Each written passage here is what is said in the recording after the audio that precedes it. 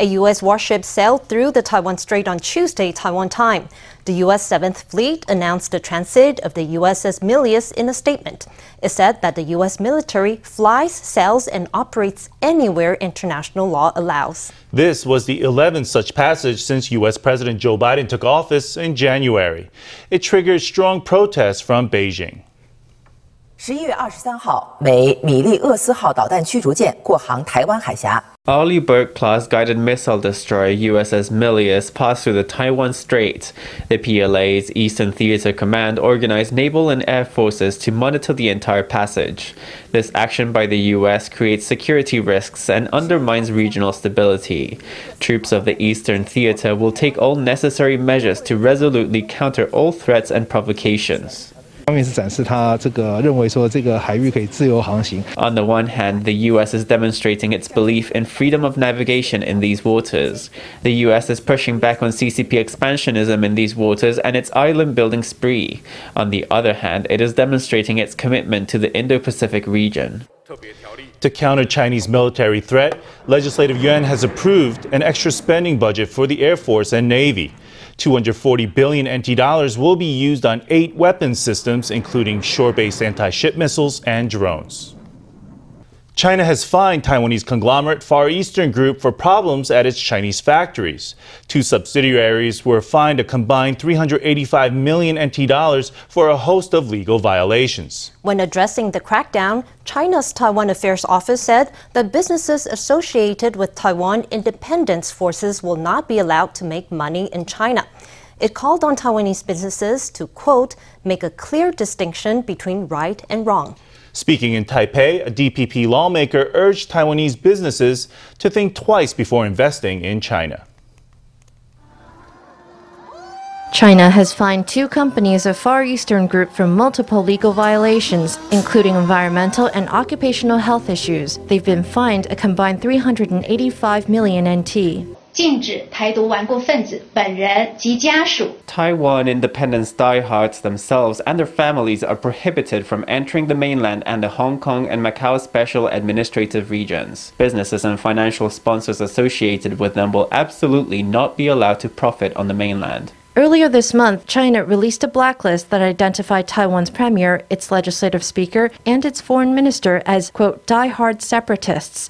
It said that all associated businesses and financial sponsors would be barred from profiting in China. At a press briefing on Monday, China's Taiwan Affairs Office was asked if the fines on Far Eastern were connected to the crackdown on associated businesses. The spokeswoman replied that China will not allow profit by people who support Taiwan independence or destroy cross-strait ties. She said that Taiwanese businesses must make a distinction between right and wrong by making a clear break from separatist forces. The boss of Far Eastern, Douglas Hsu, I don't know about other violations, but when it comes to these particular violations, I feel that he is quite innocent. He is a business person. In China, you don't need to have done anything wrong. If they want to kill the chickens to scare the monkey, they will do it. And every business person in China is a potential chicken. If you don't want to be a chicken that's killed to scare the monkeys, then please consider carefully whether China is a place worth traveling to and investing in. I believe that this will deter Taiwanese investment in China, as well as Taiwanese expansion in China. This is actually not good for China. Far Eastern Group has admitted its legal violations in China. It said it had already paid the penalties exacted and had launched investigations into the violations. Taiwan and the U.S. held the 2nd annual Economic Prosperity Partnership Dialogue on Tuesday via video conference. The high-level talks lasted 5 hours, focusing on issues like 5G security and supply chain resilience. Both sides pledged to deepen economic cooperation, especially over semiconductors. This is U.S. Undersecretary of State Jose Fernandez with Taiwan's ambassador to Washington and other officials. They participated in the 2nd U.S.-Taiwan Economic Prosperity Partnership Dialogue, which unfolded via teleconference. Taiwan officials held a press conference after the 5-hour meeting. 台美双方共同讨论加强合作。 Taiwan and the U.S. discussed ways to strengthen cooperation. It discussed strategies for solving the semiconductor supply bottleneck and ensuring the long-term resilience of supply chains, thereby promoting economic recovery, prosperity, and safety.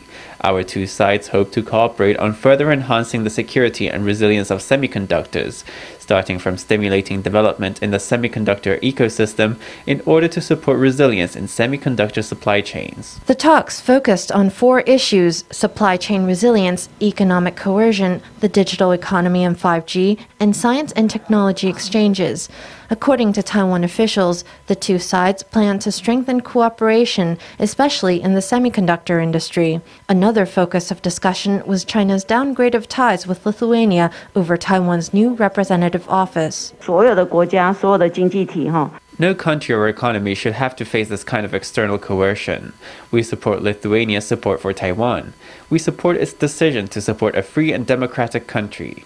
The US and the EU have both expressed support for Lithuania's decision. The economics minister also condemned China's decision to issue fines to Taiwanese conglomerate Far Eastern Group. Whenever Taiwanese firms invest in any country, they must follow the local regulations. But there shouldn't be any other interference in areas outside of environmental, occupational, and safety regulations. Wang said that no country should be subject to economic coercion. She said that Taiwan and the U.S. would work together to combat violations of international trade rules.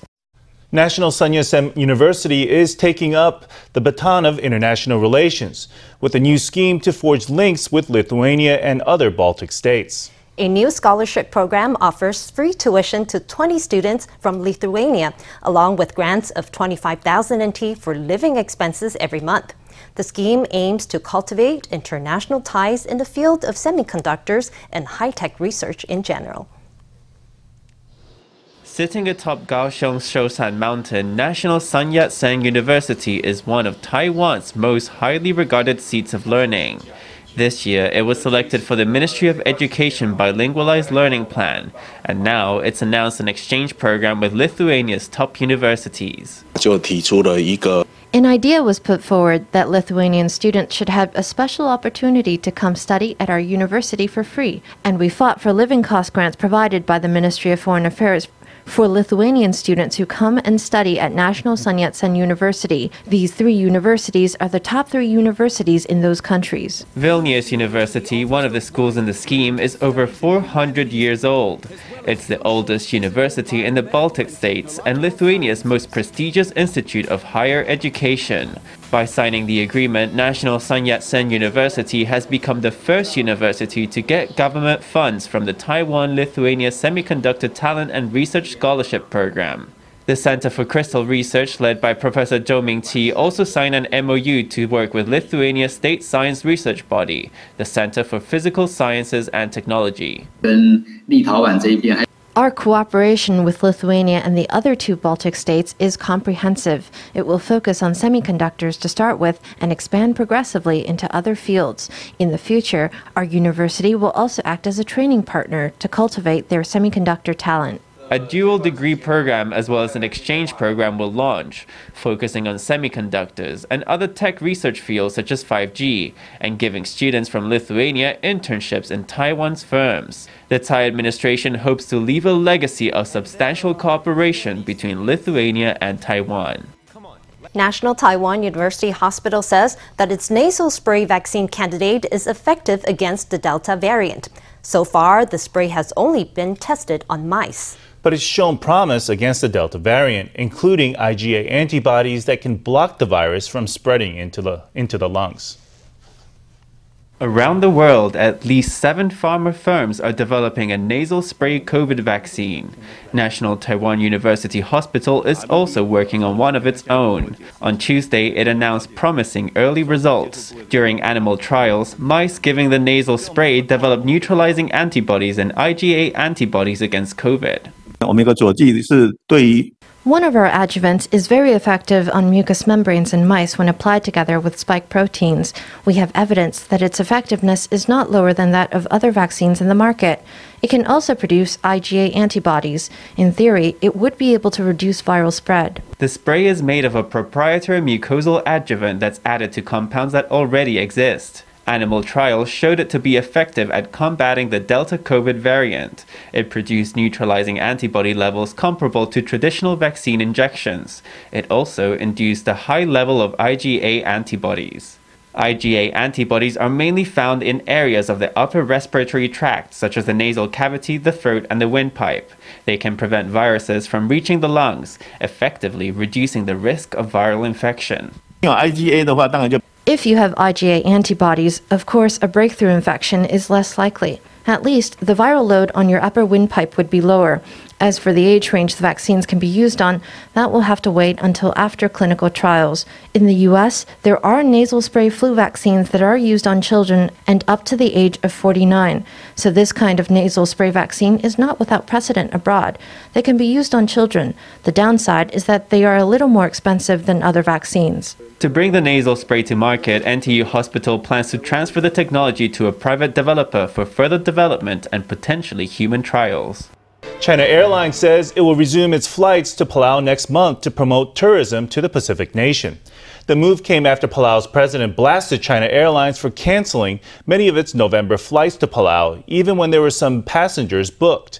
Palauan President Suranjo Whips Jr. accused China Airlines of, quote, poisoning Palau's market. In response, China Airlines promised to operate 6 round-trip flights to Palau in December. Let's hear from a former employee.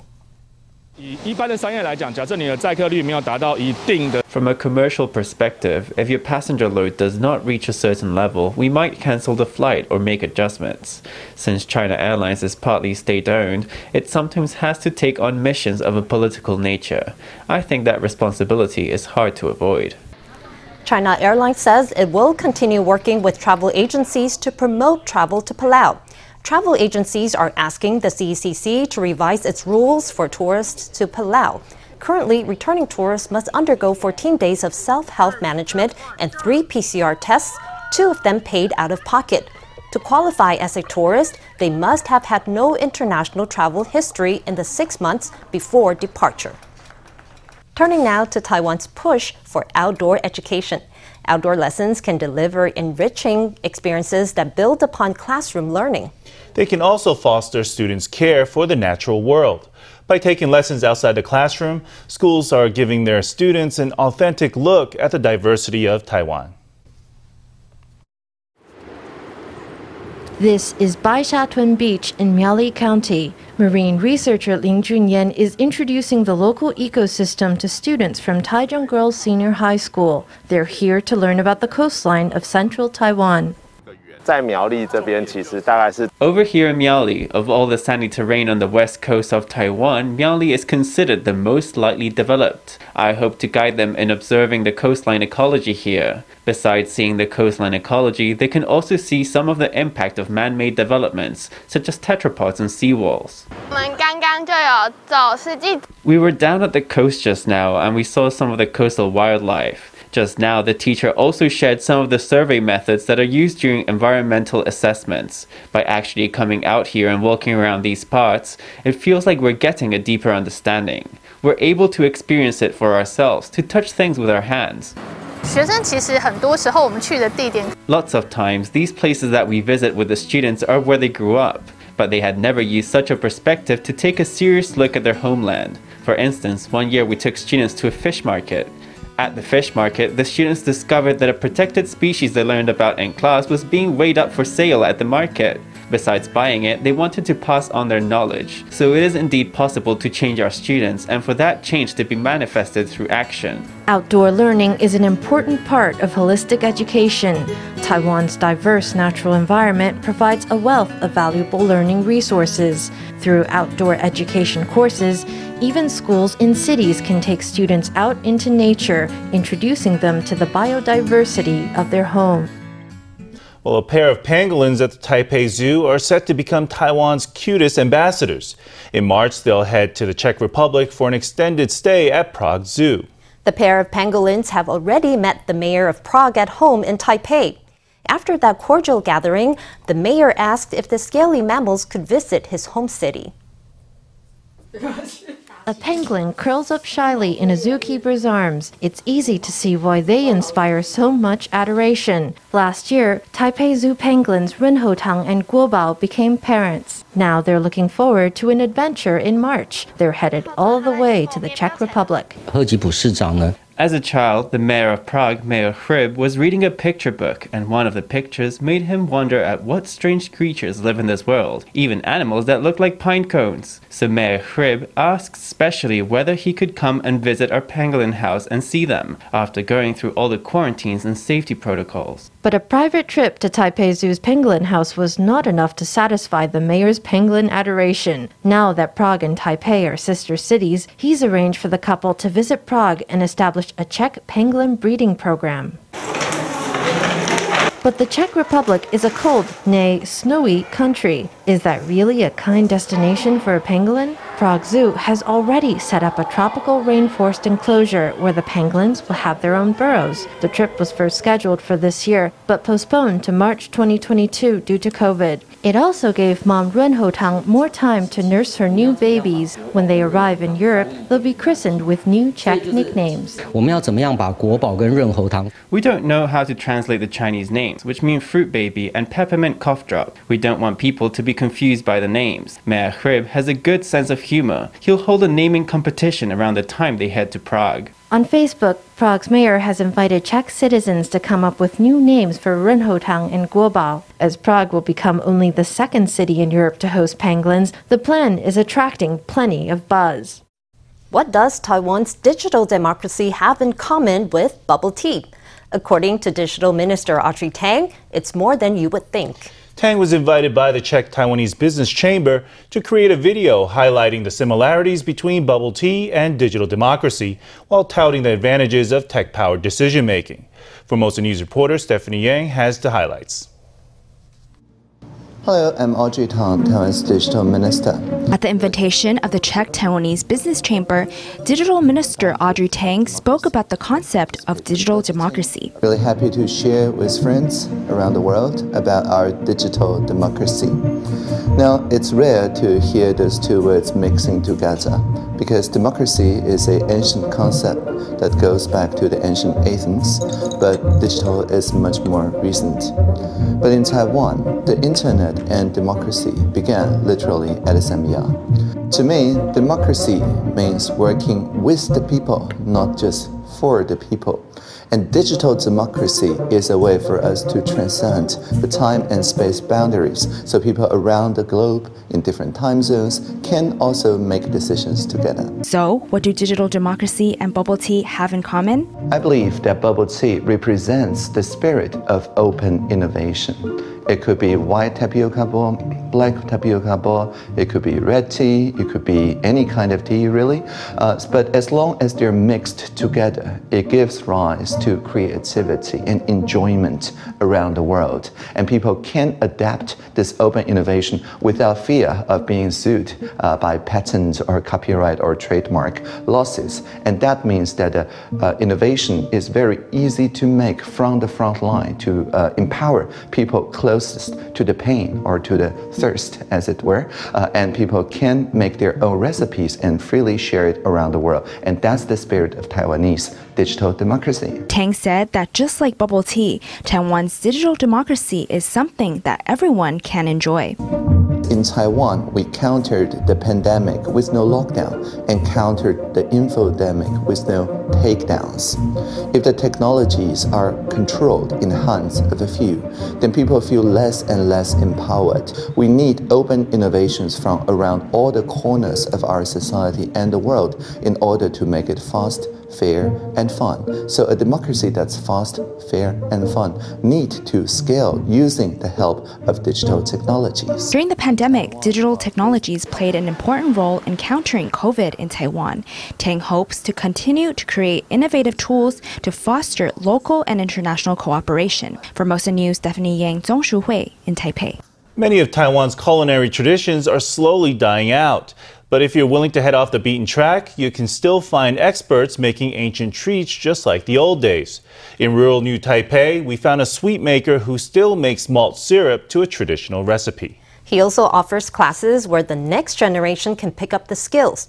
If your grandma or grandpa is hankering for a malty dessert they remember from childhood, why not bring the whole family along on a nostalgic day out?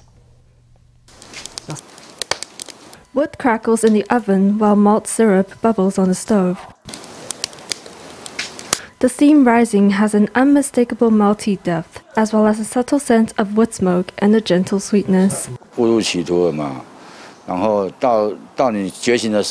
got led astray when I was younger. I was in my 30s before I came to my senses. I had a criminal record then, so finding a job was hard. I was willing to come back to the mountain and start from zero, learning how to make malt syrup. It's not as sweet as sugar. It has a very natural flavor. The workshop is far off the beaten track, but customers happily drive all the way here to Shiding District in rural New Taipei just for this traditional malt syrup workshop. Owner Wang Hongjian has been in business 12 years. He follows ancient methods using a wood-fired stove, so his dad can enjoy the nostalgic taste of his childhood every day. The oven can reach temperatures of up to 100 degrees Celsius. Standing beside the stove is a cozy pleasure in winter, but an ordeal in the burning summer sun. Wang's biggest motivator is keeping alive his connection with his father. He wanted to have the malt syrup that he remembered from the old days, but you can't buy it. Then by a stroke of fate, there was an old lady in the next village who knew how to make it and was willing to teach. My dad went and learned how to make malt syrup off her, and he's very happy when I work with him to produce it. Wang has developed lots of products using his malt, combining it with roast duck and even lu wei stewing techniques. On weekends, he offers classes for adults and kids where you too can learn how to make malt syrup the traditional way. Temperatures fell in the early hours of Tuesday as northeasterly winds strengthened over Taiwan. The coldest low-lying areas in the country were Taoyuan and New Taipei, where temperatures hit 12.3 degrees. Over mountainous areas, tourists hoping to see snow were disappointed. At Hehuanshan, temperatures never dropped below 5 degrees Celsius. But if you're looking for snow, don't give up yet. Even colder weather is in store, perhaps even tomorrow. Temperatures are set to drop lower in the early hours of Wednesday under the effect of radiative cooling.